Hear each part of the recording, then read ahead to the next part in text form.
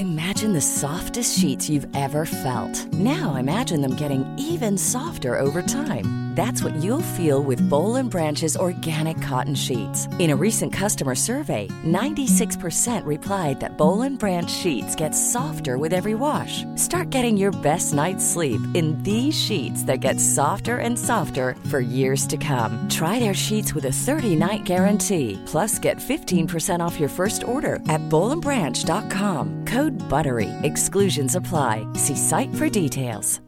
Hi, I'm Daniel, founder of Pretty Litter. Cats and cat owners deserve better than any old-fashioned litter. That's why I teamed up with scientists and veterinarians to create Pretty Litter. Its innovative crystal formula has superior odor control and weighs up to 80% less than clay litter. Pretty Litter even monitors health by changing colors to help detect early signs of potential illness. It's the world's smartest kitty litter. Go to prettylitter.com and use code ACAST for 20% off your first order and a free cat toy. Terms and conditions apply. See site for details. Sitter du fast i ett amningsmaraton? Undrar du om ett glas vin är okej för en nybliven mamma? Eller längtar du bara efter peppande ord mitt i natten med vaken bebis? Öppna öronen. Nu börjar ett lugnande avsnitt av Rullavagn-podden. Här tar vi upp frågorna som du knappt vågat ställa eller inte vetat vem du skulle fråga. Få kloka svar från våra experter som kan allt och lite till om de allra minsta under 3 år. Nu kör vi!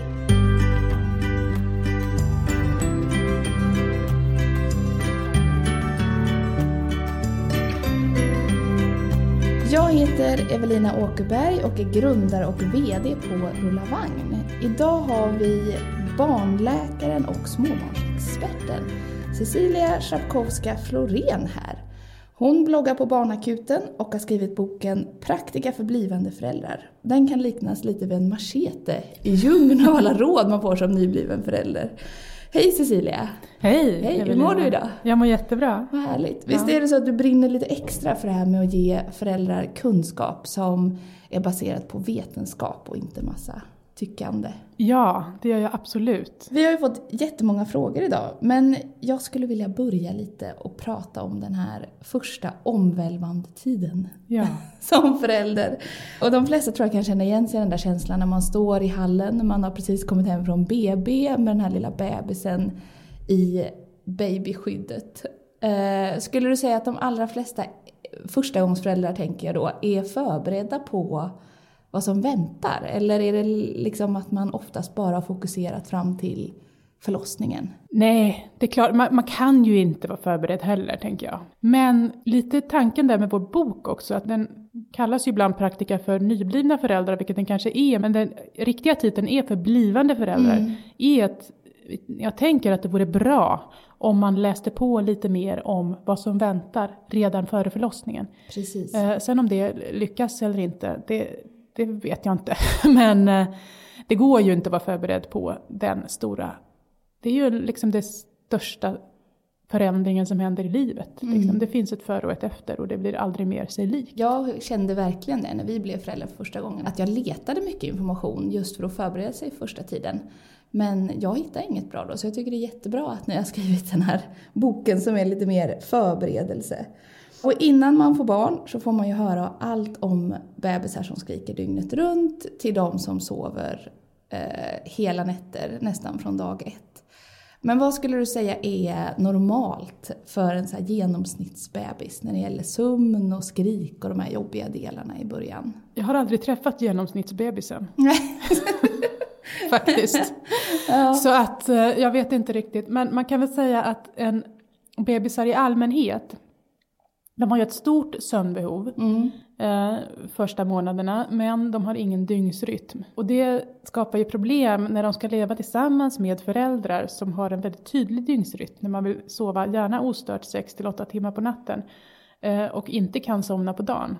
Bebisar sover ju ofta ett par timmar och sen är de vakna ett par timmar och så sover de ett par timmar och så är de vakna en liten stund. Och det varierar absolut mellan att de bara vaknar 5 minuter och sen somnar igen och i princip sover dygnet runt. Till att de kanske bara sover 11 timmar per dygn, vilket är ganska lite för en så liten. Och i övrigt är vaken väldigt mycket. Så att det är en väldigt stor variation och det är därför jag säger att jag aldrig har träffat genomsnittsbebisen. Men jag tycker att det är vettigt att förbereda sig på att man kommer få sin dygnsrytm helt sönderslagen. Och att det är svårt att stå ut med det där ensam och bra om man är 2 minst föräldrar som delar på det där första veckorna i alla fall tills det har satt sig lite. Precis. I er bok så rekommenderar ni ju att båda föräldrarna är hemma lite längre den första tiden. Ja, och det gör vi för att erfarenhetsmässigt så, jag skulle säga första veckan efter förlossningen då fattar man ju absolut ingenting. Och bara att mamman ska kunna gå på toa kan liksom ta ungefär hela dygnet. Andra veckan så kanske sådana där mer grundläggande kroppsliga behov funkar. Och man börjar lite lära känna bebisen. Men om då den andra föräldern ska iväg till jobbet då, så lämnar man en ganska förvirrad mamma med barnet hemma. Men om man tar ut föräldraförsäkringen med de här dubbeldagarna och så att man är hemma en månad tillsammans första tiden, då kommer man nog i de flesta fall även få vecka 3 och inte minst 4 där man har någon form av dygnsrytm kanske, börjar lära känna bebisen, har orkat visa upp den för någon och börja gå på café någon gång kanske. Precis. Och det blir också så att då när den andra föräldern går tillbaka till jobbet, för det är väl ofta den som inte har fött som gör det efter en månad, så har den ju mycket, mycket större förståelse för hur det är för den som är hemma. Och att ledighet är liksom det sista det är. Kan du lite kort berätta hur man normalt mår som mamma då när man har genomgått en förlossning eller kejsarsnitt eller sådär? Vad händer liksom den här första veckan rent i kroppen och sådär? Hur mår man oftast? Då kan man väl säga att det är väldigt olika hur man mår efter själva förlossningen och kejsarsnittet. Generellt sett så är det nog att ju yngre man är, det här är ju inte för alla, men ju yngre man är, desto snabbare återhämtar sig kroppen. 20-åringar som föder sitt första barn kan inte riktigt känna att de har varit gravida ganska snabbt. Medan en 40-åring kanske känner av det där betydligt mer. Man har ju avslag som en stor mens som sitter i flera veckor. Det där tyckte inte jag att det var någon som pratade om innan. Det kom lite som en överraskning till mig, måste jag säga. Precis, men det har man ju. Och det gör med att man inte känner sig jättefräsch. Och att man kanske känner att behovet av att duscha är väldigt stort. Precis. Och en liten nyfödd brukar inte tillåta en att gå och duscha. För just när man ska gå och duscha så kommer det en stor bajsblöja eller så kommer det skrik. Och bara det gör ju att det är väldigt bra om det är en annan förälder hemma. Om man har fött vaginalt eller börjat föda vaginalt även om det avslutades med kejsarsnitt, så kommer man ju vara sårig i underlivet. En annan sak som är bra att veta är att på 3:e dagen så sker av hormonella skäl alltid en väldigt svullnad av tuttarna. De blir liksom Dolly Parton size, de är helt bizarra. Det är inte bara mjölk som rinner till utan det är väl lymfvätska som samlas och de kan bli väldigt hårda. Och detta är alltså inte ens nya amningstuttar. Detta är övergående. Och det kommer samtidigt, ofta är det ju den här 3-dagsgråten man pratar om. Det verkar vara någon hormonomställning där som gör den väldigt labil. Och sen så när mjölken väl rinner till så kan det ju rinna, man har ett stort behov av att duscha helt enkelt. Ja. vi kan sammanfatta det igen. Ja, precis. Ja, för det är ändå många som kanske har förväntningen på den här supermysiga, skimrande bebisbubblan som blir ganska chockade över att det kan kännas ganska jobbigt rent fysiskt. Ja, kladdigt och djuriskt. Liksom. Ja, precis. Ja. Vad säger du? Ska vi köra igång med frågorna? Ja, nu kör vi igång med frågorna.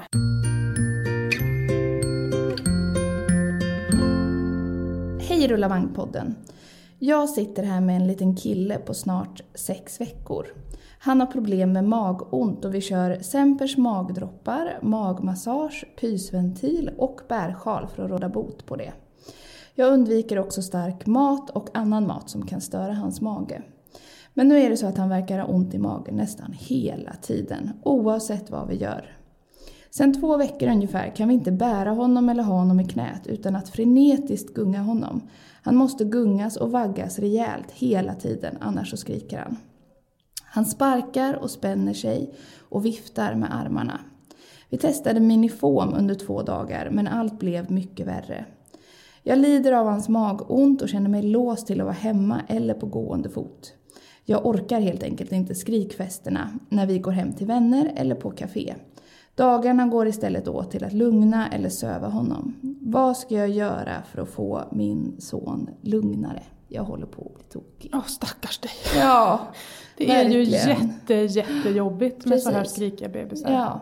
Här pratar hon ju om magont. Är det du skulle kalla detta? Eller är det här man refererar till mer som kolik? Jag skulle säga att det här låter väldigt mycket som kolik. Som barnläkare så tänker jag ju att man vill ju se att ett sånt här barn som skriker så här mycket växer som det ska. Men om det växer som det ska, i övrigt vid en vanlig läkarundersökning verkar friskt, då är det kolik. Och vad är det lite mer konkret? Vad är kolik för någonting? Ja, kolik definieras ju som att man skriker. Man har en bebis som i övrigt är frisk och växer bra, som skriker mycket varje dag under längre tid. Det finns någon sån här 3 timmar, mer än 3 timmar, mer än 3 veckor över 3 månaders ålder eller sånt där. Jag brukar ju inte när jag jobbar sitta och kryssa i om det är exakt 3 och sådär. Men det här låter ju verkligen som kolik. Och vad är kolik? Jo, man tänker ju, bebisarna ser ju ut som att de har ont i magen. De liksom drar ju ihop sig och skriker. Men det vet man ju inte, för man kan ju inte fråga bebisen om den har ont i magen. Man har sett vissa intressanta kopplingar tycker jag i studier mellan att bebisar som har kolik i större utsträckning får migrän som vuxna och att mammor med migrän i större utsträckning får barn med kolik. Så jag tänker att man kanske kan se koliken som någon sorts migränekvivalent hos spädbarn, men det vet ju ingen förstås om det är så. Det verkar ju som att bebisen har ont, men man vet ju egentligen inte om det sitter i magen eller i huvudet eller om bebisen överhuvudtaget vet vad det gör ont. För allt det här hon provar här, magdroppar, massage, pysventil, och hon själv undviker all typ av stark mat eller allt sånt här som det finns listor på att man ska undvika.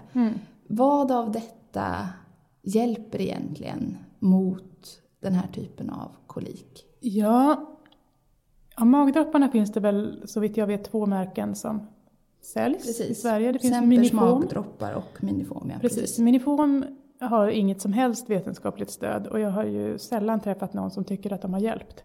De få som jag har träffat som tycker att de har hjälpt och ska naturligtvis fortsätta. Sempers magdroppar har ett begränsat vetenskapligt stöd, men ändå finns det vissa studier som verkar visa att det blir mindre skrik. De innehåller ju sådana här laktobaciller. Så de kan man prova, och tycker man inte att de hjälper så behöver man inte köpa en ny flaska när den första är slut så att säga. Men hjälper de så är det bra. Massage kan funka, men funkar det inte så funkar det inte så att säga. Precis. Pysventil, ibland är det mycket gaser så det får man också prova sig fram. Och inget av det här har ju någon liksom negativ biverkan, tänker jag. Däremot att börja utesluta massa saker ur sin kost, som ammande mamma då, tänker jag att det är. Det har ju en negativ inverkan. För inte bara att man ska stå ut med en skrikig unge. Dessutom ska man hela tiden försöka kontrollera vad man får i sig. Och så får man inte äta goda grejer. Och där kan man säga att det finns diskussioner kring det här med mjölkfri kost. Men annars bland liksom barnläkare och forskare så alla de här starka grejerna, lök och så vidare. Det finns det ingen vetenskap för att det skulle vara skadligt. Så att om hon nu har börjat utesluta en massa saker så tror jag, men sen det är ju lättare sagt än gjort. Om man nu ändå tänker att men tänk om det blir värre om jag börjar äta chili igen. Men det tycker jag att det är det som liksom har en negativ effekt som hon skulle ändå kunna prova och börja äta igen. Precis. Och i fråga om att äta komjölksproteinfritt så provar ju alla föräldrar till barn med kolik det ett tag. Då tänker jag att det är också ganska viktigt att man gör en provperiod när man är strikt utan i 2-3 veckor. Ser om det blir bättre. Blir det inte det, eller oavsett om det blir bättre eller inte, så börjar man igen sen. Och om det nu blev bättre när man var utan, sämre när man började, ja men då fortsätter man utan. Och då måste man ha kalktillskott som ammande mamma. Just det. Men om det är så att det var lika illa oavsett, ja men då fortsätter man ju naturligtvis att äta mjölk. Vår son hade ju också kolik och jag vet det där, vi fick liksom en lång lista på allt jag skulle undvika. Ja. Och till slut blir man ju nästan lite koko själv. För att man liksom, någon dag kanske det var lite bättre och då hade man ätit en viss sak. Så till slut så åt jag nästan liksom bara något bröd som var okejat. Och liksom mjölkvitt smör och så här. Alltså det blir ju, man blir ju lite koko liksom bara för att man så gärna vill att någonting ska hjälpa som man själv kan påverka. Liksom. Ja, precis. Men är det någonting här, hon frågar ju vad ska jag göra för att få min son lugnare? Har du några liksom knep, tips? Ja, man undrar ju lite, är hon ensamstående med barnet eller finns det någon annan förälder? För en sån här unge behöver man ju verkligen vara minst 2 föräldrar till. Och är man inte 2 föräldrar kanske man behöver en egen mormor eller morfar eller sådär, så man får lite avlastning. Och någonstans är det väl så att när man har... För det första ska hon veta att det kommer att gå över. Precis, när ungefär brukar det gå över? Vanligast är att det brukar gå över någonstans vid 3-4 månaders ålder. Just det. Men det brukar väl successivt minska.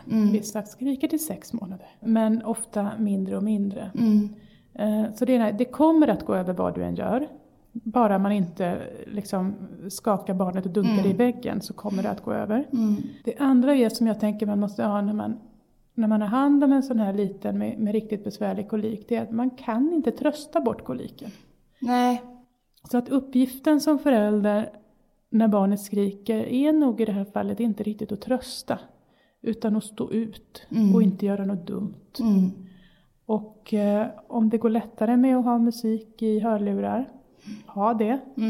Om man känner att man blir vansinnigt tokig och inte står ut ett dugg och börjar tänka på att dunka ungens huvud i väggen eller någonting, då lägger man ner ungen i ett annat rum. Precis. Och så får den ligga och skrika i sin spjälsäng eller på golvet. Och så går man ut och bara ringer gärna någon som man litar på eller andas. Precis. Eller så. Ja, verkligen. Jag vet när det var som värst hemma hos oss och min man kom hem från jobbet och tog över liksom, och gick där och vaggade i bärsel och allting. Så ställde jag mig alltid i duschen och vred på liksom, max med vattnet. För det var ett sånt där ljud som bara stängde ute liksom, skriket. Som men det är ju liksom ett jättebra tips. Har du några andra bra tips? Du som har varit i detta. Ja. När vetenskapen inte har så mycket att komma med. Så nej men precis. Alltså det som funkade för oss det var ju att konstant gå runt med bärsele. Och jag har ju hört andra som sätter sig på en pilatesboll och studsar och sådär. Men också så köksfläkten eller dammsugaren. Alltså just det här ljudet lugnade också. Men sen så var vi, när vår son var 6 veckor så gick vi på akupunktur. Och då gick vi på en behandling varje dag i 6 dagar. Och sen blev det ju avsevärt mycket bättre. Finns det något vetenskapligt stöd kring det här med akupunktur? För man läser mycket att väldigt många blir hjälpta. Men hur ser det ut med det? Det finns inga bra vetenskapliga studier, men jag har... There's never been a faster or easier way to start your weight loss journey than with PlushCare. PlushCare accepts most insurance plans and gives you online access to board-certified physicians who can prescribe FDA-approved weight loss medications like Wegovy and Zepbound for those who qualify. Take charge of your health and speak with a board-certified physician about a weight loss plan that's right for you. Get started today at plushcare.com/weightloss. That's plushcare.com/weightloss. plushcare.com/weightloss. Hey, it's Paige DeSorbo from Giggly Squad. High quality fashion without the price tag. Say hello to Quince. I'm snagging high-end essentials like cozy cashmere sweaters, sleek leather jackets, fine jewelry, and so much more. With Quince being 50 to 80% less than similar brands. And they partner with factories that prioritize safe, ethical, and responsible manufacturing. I love that. Luxury quality within reach. Go to quince.com/style to get free shipping and 365-day returns on your next order. quince.com/style. Jag har också hört detta från många. Och jag kan ju baserat på min barnläkarkunskap ändå säga att jag kan inte se att det på något sätt kan vara farligt med akupunktur. Så varför inte prova? Precis. Och jag tycker det här som man får höra att så här, ja men det är de 3 första månaderna liksom här.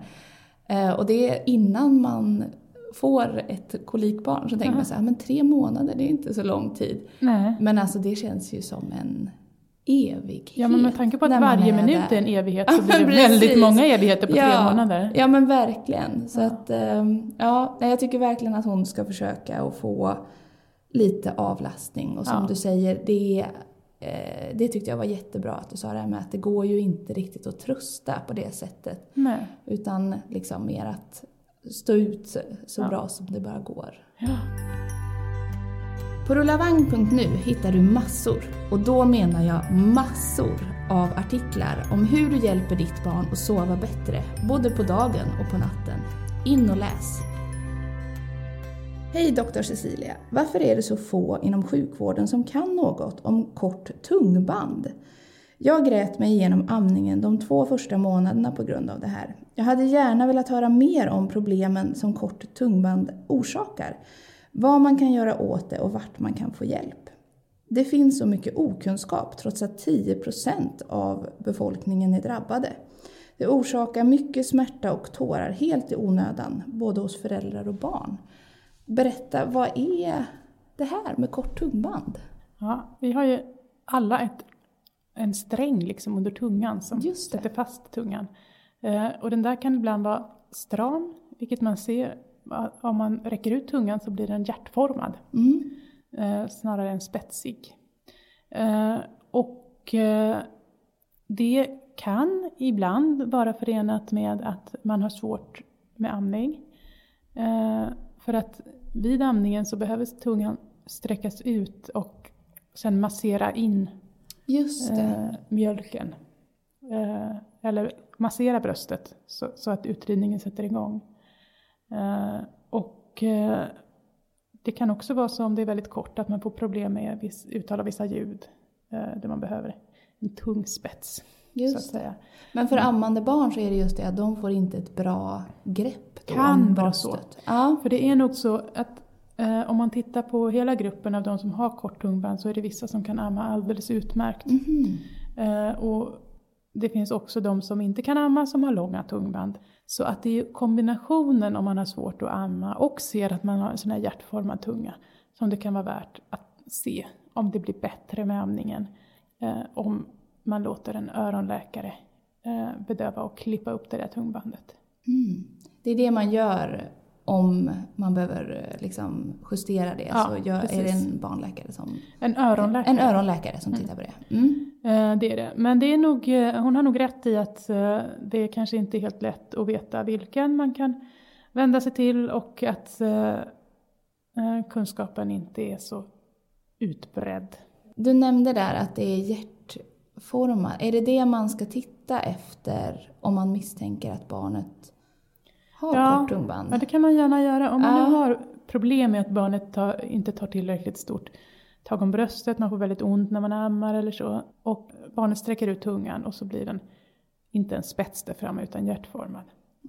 Då kan det vara värt att ta sig till en öronläkare. Och det finns ju vissa som utför det här. Jag tror nästan att man kan hitta dem via Google. Vi går vidare.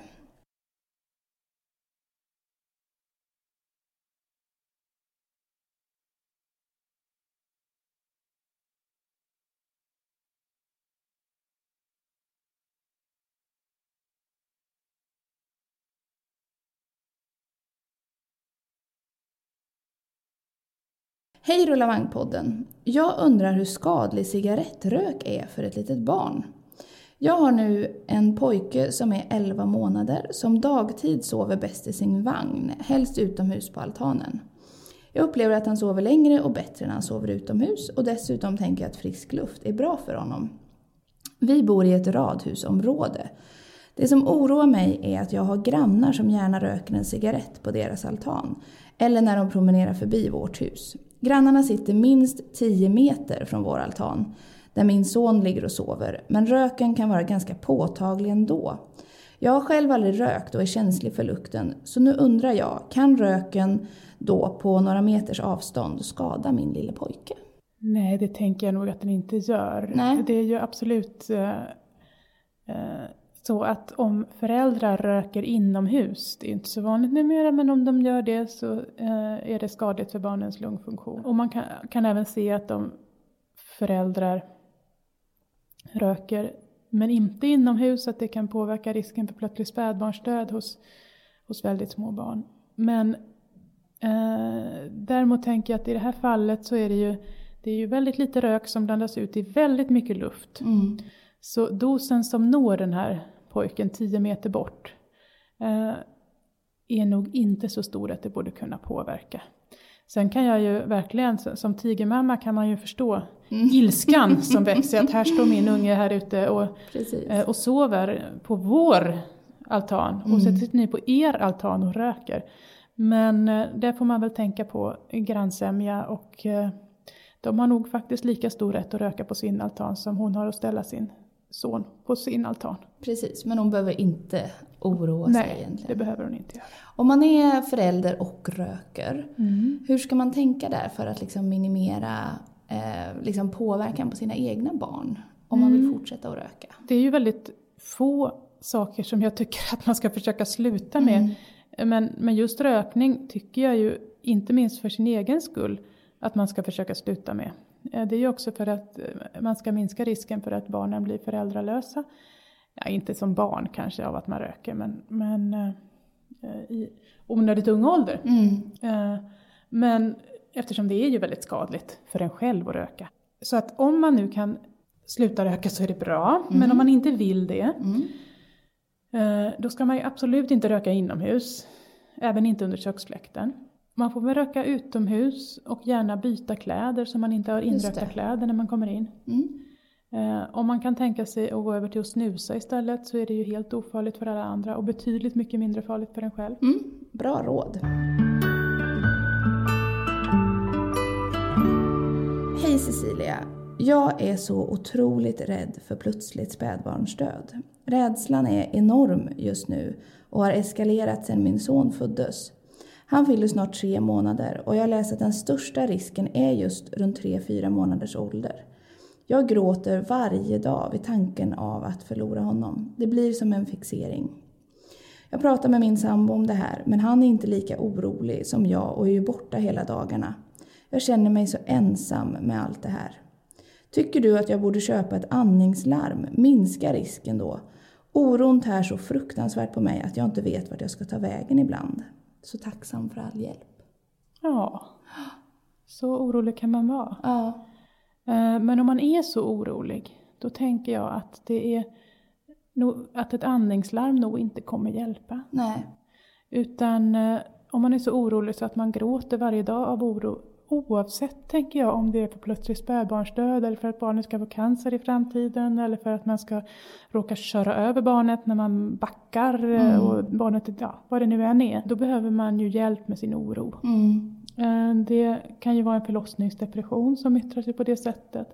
Eller en allmänt ökad ångest. Så är det BVC hon borde vända sig till? Ja, hon kan prata med BVC och se om man kan få tag på en BVC-psykolog. Och annars kan hon kontakta sin vårdcentral. Eller direkt till en psykologmottagning.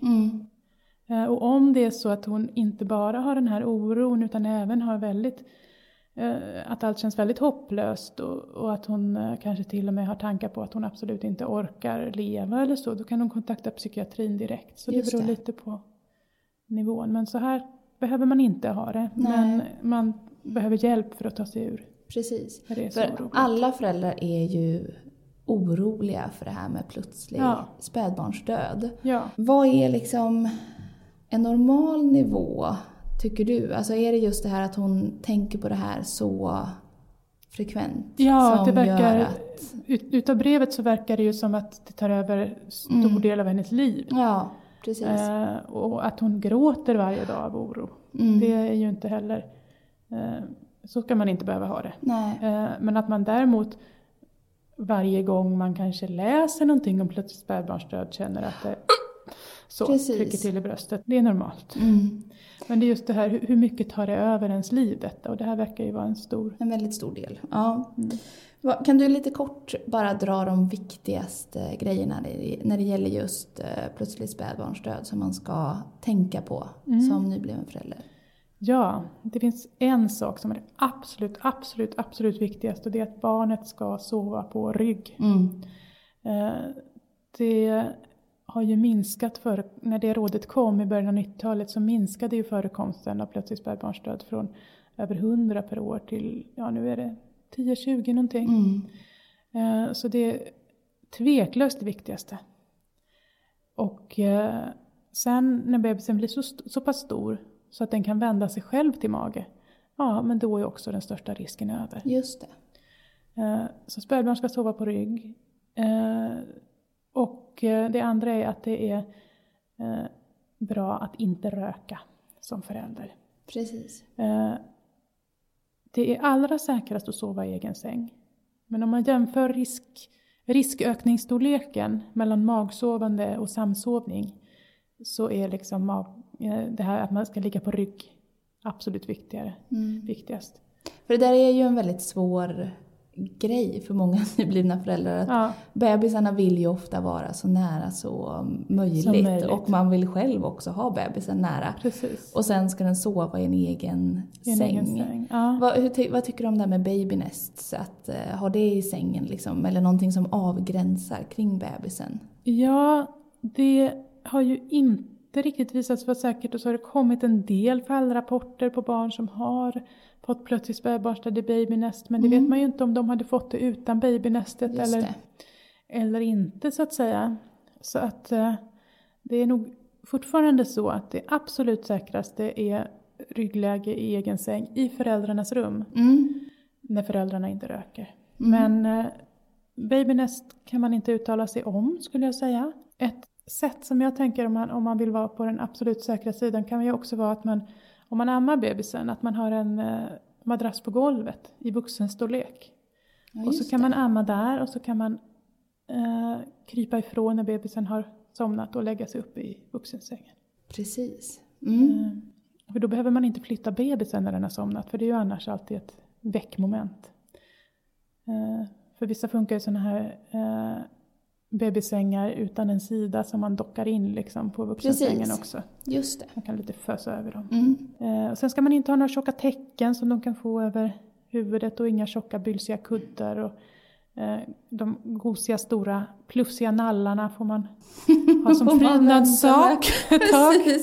Ja. Napp har visat sig vara skyddande i flera studier. Precis. Så det kan vara bra.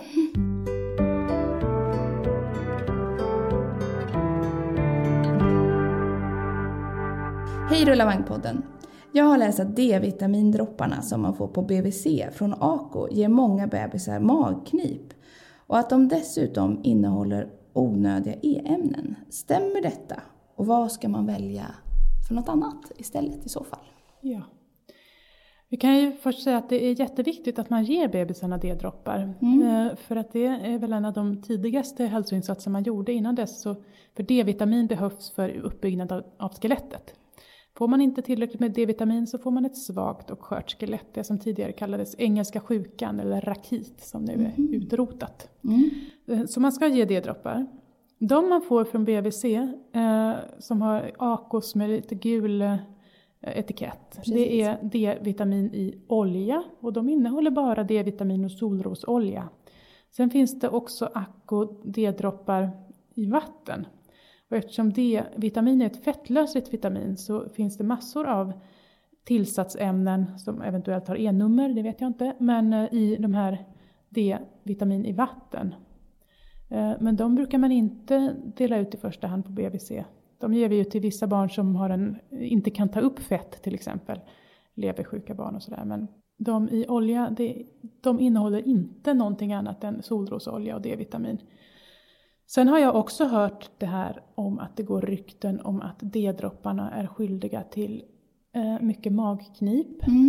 Och det skulle man ju behöva göra en stor randomiserad slumpmässig studie för att se om de gör eller inte.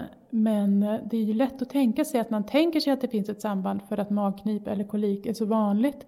bland bebisar i samma ålder som också får D-droppar. Jag kan bara rekommendera att man tar D-droppar om man hittar någon sorts D-droppar som är av läkemedelskvalitet, vilket Acos D-droppar är.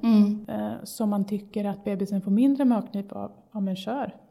Bara det blir samma dos D-vitamin som i D-dropparna. Precis. Ska man akta sig för att köpa D-droppar som är mer naturläkemedelskvalitet? Jag vet inte riktigt hur det där kategoriseras. Nej, men jag tror att D-vitamin finns av alla möjliga sorter på nätet. Allting från saker som inte har varit i närheten av en läkemedelskontroll till lite mellanting. Och så. Problemet när man köper sånt som inte är läkemedelsklassat är ju att man vet ju inte vad som är i. Nej, man vet inte hur mycket D-vitamin som är i, om det är D-vitamin i, om det är annat i. Så att, men det kan säkert finnas andra D-vitaminläkemedel i droppform med rätt dosering som man kan hitta, som man upplever att man har mindre smärta av. Men jag tycker att det inte är så sannolikt att kolik är en orsakat av de vanliga D-vitamindroppar i olja. Det får bli det avslutande svaret här i det här avsnittet. Tack Cecilia för att du har svarat på alla frågor som våra småbarnsföräldrar undrar över. Tack Evelina för att du fick komma hit. Tack också till dig som har lyssnat förstås. Om du också vill ställa en fråga i podden, skicka ett e-post till podd@rullavagn.nu. Och vi hörs igen i nästa avsnitt.